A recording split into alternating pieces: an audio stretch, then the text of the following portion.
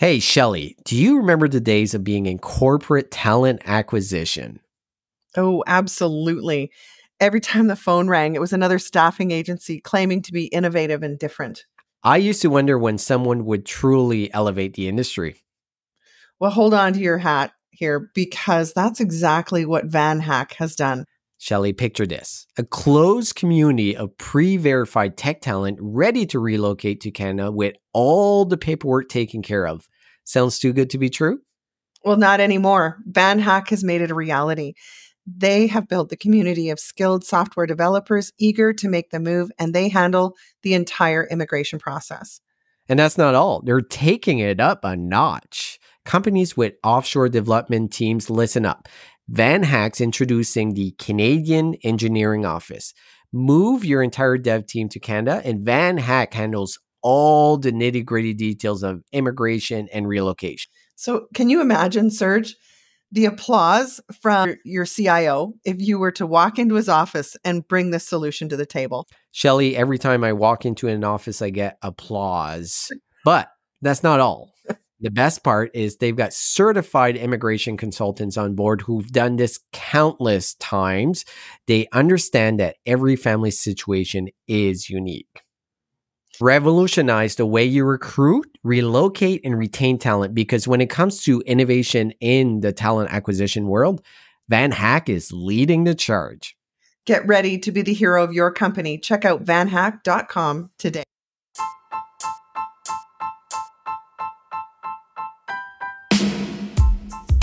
Welcome to the Recruitment Flex with Serge and Shelley. I'm Serge. And I'm Shelley. And we talk all things recruitment starting right now. Bonjour and welcome to the Recruitment Flex. We're at HRTech at the Plum booth for this Friday episode. Shelley, how excited are you to be leaving HRTech? I'm not excited about leaving. Oh, I am. Oh, okay. I've got little ones waiting for daddy to come home. What'd you bring me? What'd you bring me? Yeah, exactly. But for this episode, we figured we'd bring 2 stars of past episodes. One is tremendous friend to the show, a mentor to myself, the love interest of Shelley Billinghurst, Jason Putnam, CRO at Plum. Jason, thank you for coming. Thank you. I'm not sure which one I like better, your mentor or her love interest, but I'll take both of them. Let's clear this up. No Just, Ryan Reynolds.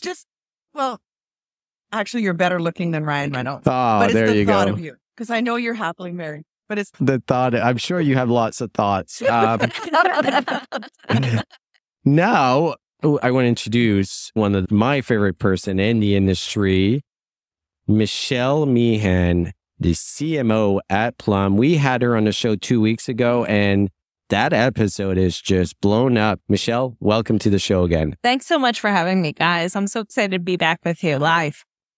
in person. Yeah. Live in person. In the last couple of days, we have spent a lot of time with Plum.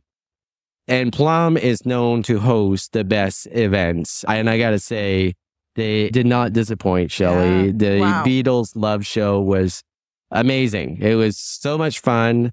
Cirque du Soleil, Canadian company. I think they knew that when they picked that. Throw that in there. Yeah, I always have to throw that in. I love that you had a good time. I think one thing that Plum is really trying to do is differentiate ourselves from the rest of the folks in HR tech, right? And so we're coming out trying to increase our messaging in a really relatable way. So you remember at RecFest, we were all about informing people about flourishing. Here at HRTech, we really want to talk about how all you need is Plum. That was really our Beatles tie-in. Our booth is Beatles. We have a Yellow Submarine. Yeah. Our event was around a 60s bar in the Beatles. But the basis behind that is really that 86% of organizations today don't even understand what data that they need to become a skills-based organization. And that data, as they understand it, is dispersed across multiple mediums. And if you use Plum correctly, it can be the first data set you need to become that skills-based organization. So here we're asking everyone to chart their course because all you need is Plum. The other thing that I heard comment on, because anywhere you go in this conference, everybody's chucking around AI. And we are leading with that. You don't need AI. All you need is Plum. Well, it's interesting, right? Because why do you not need AI? Here's the thing. AI has become so incredibly prevalent that ultimately you can have computers talking to computers. You can say, this is the job description. This is my resume as it is.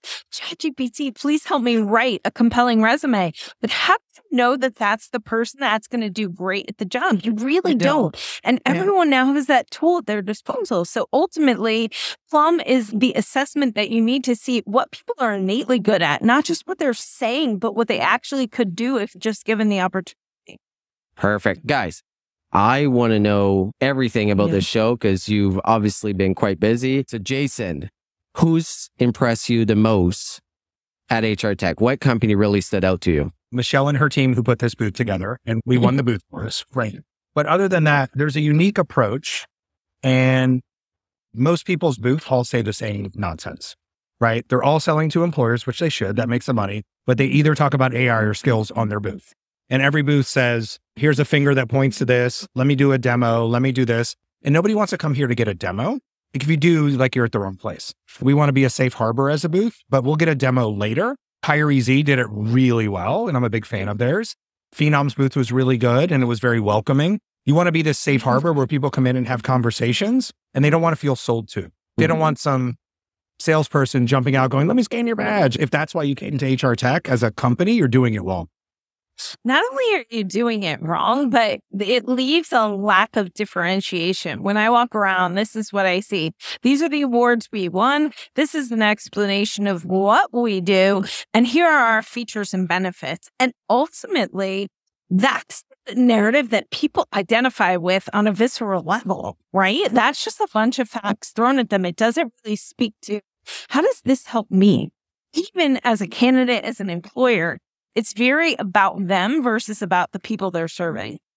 The other thing that I noticed, and this was also true at RecFest, and I'll give Caitlin a lot of credit because she noticed this, many of the activations are how we capture your badge. Come play cornhole, come do this, are very male-centric, right? So at RecFest, we did the braids, which people really appreciated. Here, it's just come in, have a good time, and do that. So again, talking to people at other companies who don't have Michelle and they can't have Michelle, is make it all inclusive, make it comfortable where everyone knows they're here to get sold to. But why are you doing it? Why should I come to your booth? And why do I give a shit about what you said? That's it. Shelley, what's your take? You mean on best? Not only the booth itself, but who had the best activation, the most buzz, who seemed to be the company everyone was talking about? I think something I've learned from Michelle is that it's not always about just coming in and pulling people in and trying to pitch them something. It's about how they experience you. And there was one other booth, and unfortunately, they must have failed because I don't remember who the company was, but they were doing the prices right. Oh, fun. So it wasn't about what problem are you trying to solve or trying to scan your badge. It really was about having fun and having an experience. The level of activation is interesting when you see it because it's always designed to, I just want to scan your badge and either sell you something in the future to get our marketing list or come in, let me give you a demo. If you just see our product in 5 minutes, you're going to want to buy it. Nobody wants to buy your product that they've seen in 5 minutes. We've had people walk into our booth going, can I see a demo? And our answer is no. And that makes me a horrible CRO. But the answer is no. Come into our booth, have a good time, enjoy stuff. When we call you next week or next month, or you call us, then we'll give you the demo. I want to talk about the themes of this show. What did you hear the most about talking to other vendors or practitioners that were walking around? AI was definitely a buzzword that everyone had. And I think it was Alex from Broadbean that said some of these booths, it looks like they basically put a sticker on the booth saying AI on top of where the booth they already had. And I'm sure that happened. So Michelle, what really stood out at you? What are the key themes you saw? Ultimately, I think there are really only two topics people are talking about. The first being AI and how that comes to life. So people are talking a lot about ChatGPT in all of the sessions and on a significant number of booths. The other thing is really skills. But I think in both situations, we have an issue where AI and skills are not being either clearly defined or being defined in the same way, vendor to vendor, I think is causing a lot of confusion for practitioners because there's so much information that it's not really clear whose information is accurate and going to be beneficial. Yeah, I was saying that spot on. I was saying this to somebody earlier that there's a lot of diagnostics happening at the show. Oh, you need AI or you need skills, but nobody's telling you how to actually do any of that. So the example I used earlier is, hey, get on a scale. We're going to tell you what you weigh. Cool. You weigh this. Oh, you're overweight, or you're underweight, or have a nice day. Nobody's actually telling you how to lose weight or how to eat better or how to get in shape. They're just doing the diagnostic and then saying, have a nice day. And that's where I think this skills-based thing in AI is just more about, from a vendor perspective, as a vendor, let's just say words that are going to get people in our booth or get people to listen, but nobody's actually solving the problem or telling you actually what the problem is.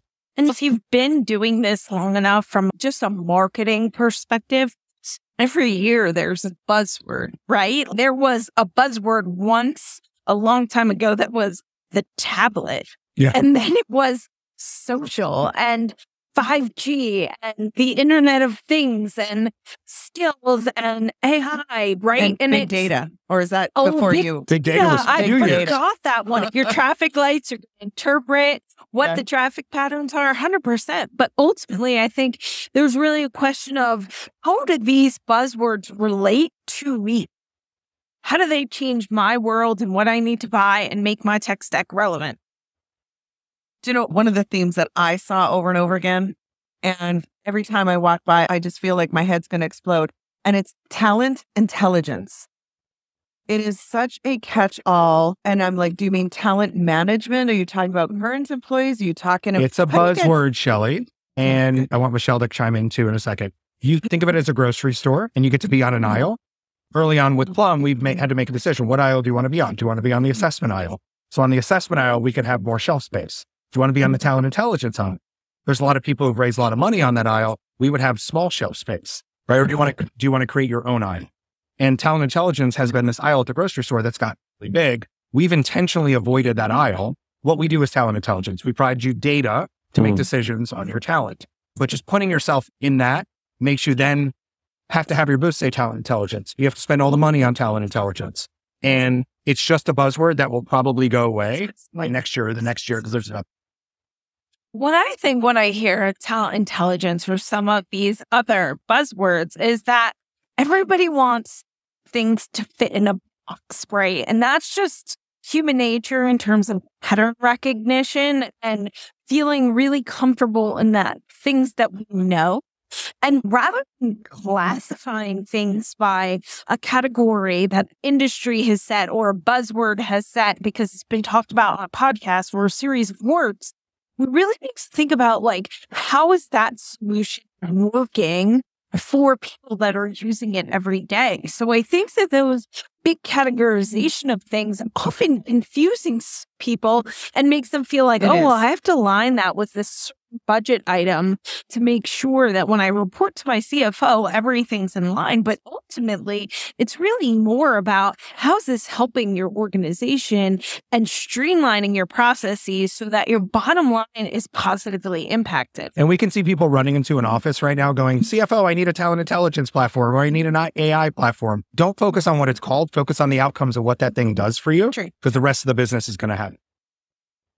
Really good insights, but we got to move on because I'm sure the listeners are like, stop talking about this HRTech show. I'm sure. Okay. No, I'm You kidding. want to cover what's in the news? What's in the news? Let's jump in the news. So there's a couple things that I want to get both your perspectives. Canada added 64,000 jobs in September, and that was double the expectation. I was supposed to be around 30,000. And these are small numbers compared to the US, but 64,000 seems like a lot. It's like we've been waiting for the floor to drop in the labor space, and these numbers keep looking really good. But the majority of these were either in educational, a lot of them were also seasonal blips. What we're seeing in Canada is a massive population growth. Our immigration numbers have really created a couple good things. It's helped us fill the labor pool that we have, especially in hospitality, other areas that were very challenging. But it's not as rosy. I am still predicting that the economy, especially in Canada, is going to go through a really deep, dark 2024. Shelley, I know you feel different, but tell me. Wow. There's a wet blanket for you. Yeah, that's what I am. Shit. Serge, I'm finding it hard to get the energy to even respond. And I don't see it that way. No. I don't. I think what we are seeing is probably one of the most optimistic things, and that is youth. And with immigration, we are bringing in young, educated, and families. Our birth rate has been on the decline for the last, 40 years? So I think it's a very positive sign for the Canadian economy. Is there going to be a recession? Are my clients not going to hire anymore? No, they're still hiring. Business will still move on. Businesses don't see this recession in the same way. One thing, I think what you just mentioned is helping us tremendously, but also causing a really big problem for the economy because we simply don't have enough housing, which It's not is an economic problem. housing has gone up. We're almost double the average price of it in the US with salaries that are not much higher. So how is that Poor not Michelle causing and Jason, inflation? they feel like they're sitting in between mom and dad as they're fighting. Serge, I'm leaning in, looking at you in the eyes across the table. I want to tell you everything's going to be okay.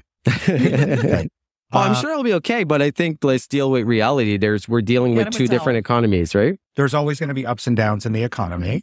Yes. I think Canada's absolutely doing it right from an immigration perspective. Your birth rates are way lower than ours in the US, and the US relies a lot on Mexico, legally or illegally, right? We have the labor that we need versus what you guys have. So I agree with you, Shelley, about bringing those people in. The world of jobs is changing. So there's a lot less jobs open right now in that middle market. So a lot of it is hospitality, it's hourly, it's gig, and then there's a lot kind of white collar. But that will change 2 months from now, 3 months from now, 6 months from now. This goes back to what Michelle said. People want to categorize things, and a recession is a categorization of what is happening in the market. And the thing that's great for the US is once we go to war, the economy's great, and that's probably going to happen. And we're already doing it. Well, let's jump into the U.S. numbers because a very similar story. If you look at the analysts in the U.S., they added 336,000 jobs last month. There's not a lot of full-time jobs. We're actually seeing some sectors decrease pretty dramatically, especially in the white-collar space. What are you guys feeling in the U.S., Michelle? Ultimately, I think there's a little bit of spin in everything. And as a marketer, I really recognize that, right? There's this momentum and this feeling of, hey, the job market's great. Don't have to be worried about a labor shortage. You don't have to worry about there not being enough skilled employees to come and fulfill the jobs at your work, because we're pumping these really high numbers into the job market. But those people that are being pumped into the job market are not the skilled workforce that actually need to fulfill where the labor shortage exists. And so it's this false narrative where there's not two pieces that sort of coincide with one another. And so I get worried that we're focusing on the wrong thing overall. That is exactly the challenge that we're seeing in Canada as well. There's also a political thing that's happening in the US, right? We can wear blinders. It doesn't matter what side of the political party you're on. There's an election that is coming up, right? So what you try to do is paint your narrative on either party to say, is that number good or bad, Serge? Yeah. And people have to take that. So if you're one party, you're going to say 336,000, that's great. From a pure macroeconomic perspective, that's how you have to look at it. Again, this may be a provocative statement. We raise inflation in the US. Do you know why we're raising inflation in the US? Tell me. We're raising inflation in the US to take the people who have sat on the sideline who didn't work, the moms at home, the people who are living on government assistance. We're pushing them into the workforce governmentally to make them work because our engagement rate is not high enough. The way you get people into the workforce is you make things so expensive that they have to work. That's what's happening in the US. So a lot of wet blankets. So how about we move to the tip of the week? One of the things that we wanted to share was just thinking about being an HR tech leader or somebody who's here representing their organization. If you are planning to come as a customer to a show like HRTech, there's some things you really need to be super, super clear on or don't bother coming. So the tip of the week is have a plan, be really clear on what is the problem you are looking to solve, not hoping that you're going to trip across a vendor that is going to solve all your problems. I met a woman today at our booth, and Michelle and I haven't worked the booth much, right? Even analyst briefings and all the other things. We happen to be here. And she walks up, she's like, can I ask you a question? And Plum wasn't on her list, funny enough, but she stopped here and we were friendly. So she talked to us. Plum's now on her list. And she goes, I did research for a month before I came. He's a practitioner, like a director level practitioner. So maybe has budget, but the ultimate decision maker. She goes, here's my problems. And I've picked these 14 vendors. I want to go to their booths. So to your point, Joe, she literally walked in and goes, I have these 3 problems and I think these 14 vendors can help me. Will you help me find booths? And she literally walked in with that. And I was like, yeah, we've been doing this a long time, like Michelle and I have. And I'm like, hey, do you want any feedback on your list? Because I think there's other vendors you should talk to who can solve this. And we sat down 5 minutes and helped curate her list to then go do her plan. Yes. That's the tip of the week. Love Thank it. you, Now Jason. let's jump into the recruiting insights. And we've had a lot of different phrases. We've had quiet quitting. The September surge. Yeah, great resignation going back. But there's a new one, and I don't know if it's going to stick or not. It's called grumpy staying. And this refers to employees remaining in a job while displaying persistent, irritable attitudes, negatively affecting workplace morale and engagement. Here are the signs of grumpy staying: include increased complaining, negative attitude, disengagement. Let's get into grumpy staying. What's your take here, Shelley? This is nothing new. Disengaged employees are what can pull everybody down. If you've got somebody who's on your team who is, call them negative Nancy's, they will infect everyone. One of the Who wants things to be that around I someone like think, that? Nobody. first of all, no one. And second of all, I think that really speaks to 2 things. One is, are they using their innate skill set in their job and feeling great about what they're doing every day? And then 2, what is the culture of the company that they're living within? You could be put in a job, and I've done it myself, and I know Jason has as well. We're using the skill set that is so inherent to who we are as human beings. But what's coming down from the top is not something that we necessarily can thrive in, despite what our individual job contributions are meant to be. Yes, I have been at said companies. I'm going to pile on what you said, Shelley. I think there's 4 types of people at an organization, and think about it like a 4-block or a Gardner Magic Quadrant. The bottom left are people who aren't on the bus, who don't believe in the mission, and they're bad at their job. And that's easy. Those are people you find. The top's easy, right? They're surge. You're on it. You're hitting your numbers. You're a great leader and you believe in the mission. Those are people you leave alone as a manager. Go do your thing. The top left are people who believe in the mission, but who don't necessarily hit their targets yet, but they're culturally a good fit and they're trying. And as a manager, those are people you manage and coach because you want to get them better. The worst employee you could have is the bottom right. They're high producers who are a cancer. And what they do is they end up pulling every other group down, especially the top left.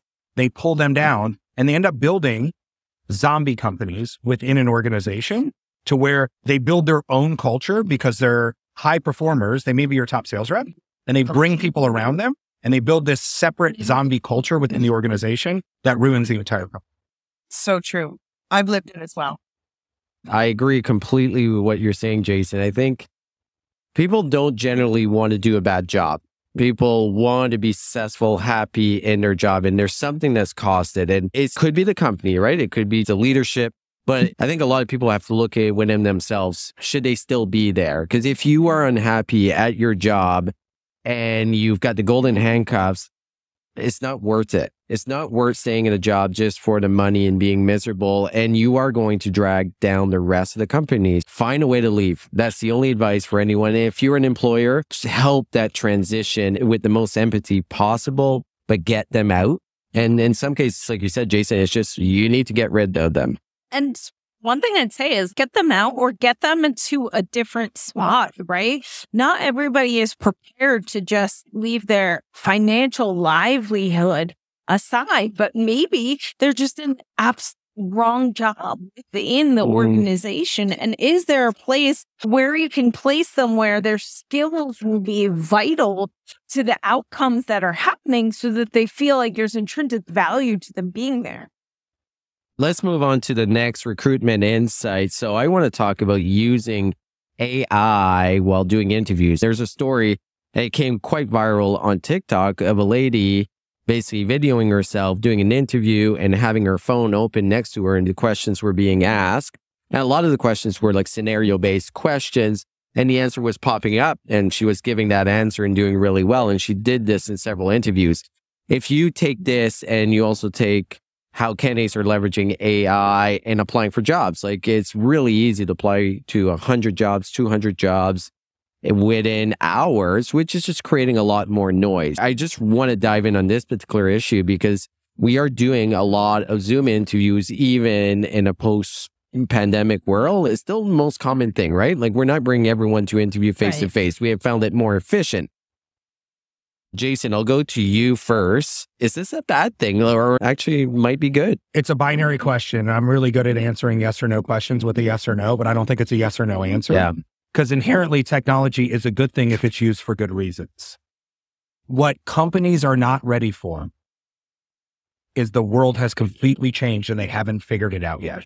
I'm sure somebody got yelled at for using an abacus, like we got yelled at for using a calculator in school, and our kids are using GPT in school. It's not a bad thing. It's not cheating. So if everyone can game the system, then that can no longer be a correlating factor in the decision you're making to hire. Right? So if everyone's answer is exactly the same, you can no longer use that as a data set. So you have to find the right data that you can then use. So if I can upload my resume to ChatGPT and upload a job description to ChatGPT, I'm either 100% match or a 0% match to a job. There's no longer this gradient match in a job anymore. That can no longer be used. If I know I can come up with these answers in an interview, you can no longer do that type of interview anymore if everybody can do it. This is not the Plum bandwagon that I'm on, but you have to have a different way to screen people into jobs. And even if their answers are good today, most companies are still hiring for hard skills, which are important. I have to make sure somebody can do the job. But the half-life of those hard skills is 2.5 years. So Shelley, I hire you today. 2.5 years from now, everything you know is relevant. So does that mean I'm going to fire you 2.5 years from now? No, I'm going to hire you for who you are as a human. I'm going to bring you in. This is what companies should be doing. And then as the new skills are needed for the new jobs, I'm going to invest the time, money, and effort into to make sure you can stay there. I love that analogy because when I watched the TikTok video, you can see from behind her this panel interview and they ask her this interview question and then her chat GPT is set there, listen to the question and give her the response. Now, first thing I thought was, I know where this panel got that stupid ass interview question. They went to chat GPT. I'm thinking, what exactly are you trying to find out about this candidate? And you've got 6 people on a panel interview against one person and you're asking the most stupid ass question. Like, tell us about a time when. Oh, that God, are makes they for the fabrication. worst? Oh my God. It absolutely does. Not only does it make for really the worst responses, but okay, the ChatGPT helps them come up with, oh, this happened and I did this and this. Great. Here's the problem with that. Or the things that they did easy for them or hard for them. If they're easy for them, then that means that ultimately they'll be able to do that every day and feel really fulfilled about that, thrive in their job and flourish, and the company will thrive and they'll stay. If in fact that thing was a massive lift for them, even if it was completely true, they'll do that job for 6 months and then be completely burnt out. Then they will be the grumpy state. Yeah. There's one thing that I've seen, and I'm seeing this with a ton of people that are working, is they're not lasting very long in jobs. They're lasting 4 months, 8 months, 12 months. What's causing this is a lot of people that are not qualified are getting the job just because they become really good at applying for jobs. And a labor market shortage has caused that as well. All these tricks are really nice, but you still have to be able to do the job. I think it's causing a challenge. And just do the job, Serge, right? Because anyone can do something once, twice, 3 times. But once it becomes a day in, day out thing, do they feel comfortable? Does that feel valuable? Does that make them want to get out of bed in the morning? Or does that make them want to stay in bed and like never get up because they don't want to do it again, no matter how good it is? So I really appreciate being at your booth for the last couple of days. We love having you. Yes. No, it's been wonderful. Ours. How fun. It was Canada for great. life. It was really cool. We met a lot of cool people. Your team is amazing. And I do want to call out, you got a certificate of recognition as being named in the top 25 work tech vendors for 2023. Congratulations. Thank you so much. It's actually been like 2 straight weeks of winning awards. Last week, I accepted the Gold Stevie for talent acquisition and talent management. Sounds made up. I know it sounds totally made got all up, but dressed I up. was She went. dressed up. I was Did in a speech. Manhattan. I have a picture taken. It's a real thing. People are recognizing what we're doing here is really different. And for me, that is the most exciting thing, is like creating something that's resonant. And as an executive in the company, all the awards are great. And it's testament to a good product, good people. 2 weeks ago, we won the top 50 place to work in the entire world. That's Oh, right. yeah, I the even entire forgot world. about that. Right? Congratulations. And there's always these caveats. Companies this size or in this, no, it was of all 50 companies in the world, we were one of the top 50 to work for globally. Congratulations and Thanks, kudos guys. on a really good HR tech. Shelley, any parting words? Cheers to Plum. Cheers to Plum. And cheers to Serge and Shelley of the Recruitment Flex. We're so happy to have our Canadian partners here in the booth with us all week. Thank you guys so much for And being a mostly part of cheers this. to Shelley. Jason. Thanks, All right. Jason. Thank you, everyone, for listening. Thank you. Merci beaucoup. Au revoir.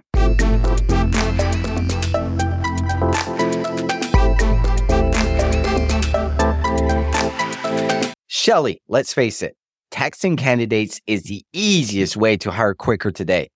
But your cell phone doesn't connect to your ATS. You're sharing your personal number with strangers. That's pretty scary, right, Shelley? And it's not even legally compliant. This is where our friends at HRTech come in. They've created simple yet powerful text recruiting software that works with your ATS.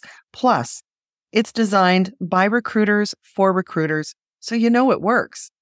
To learn more and book a demo, visit www.rectxt.com, mention the Recruitment Flex, and get 10% off annual plans.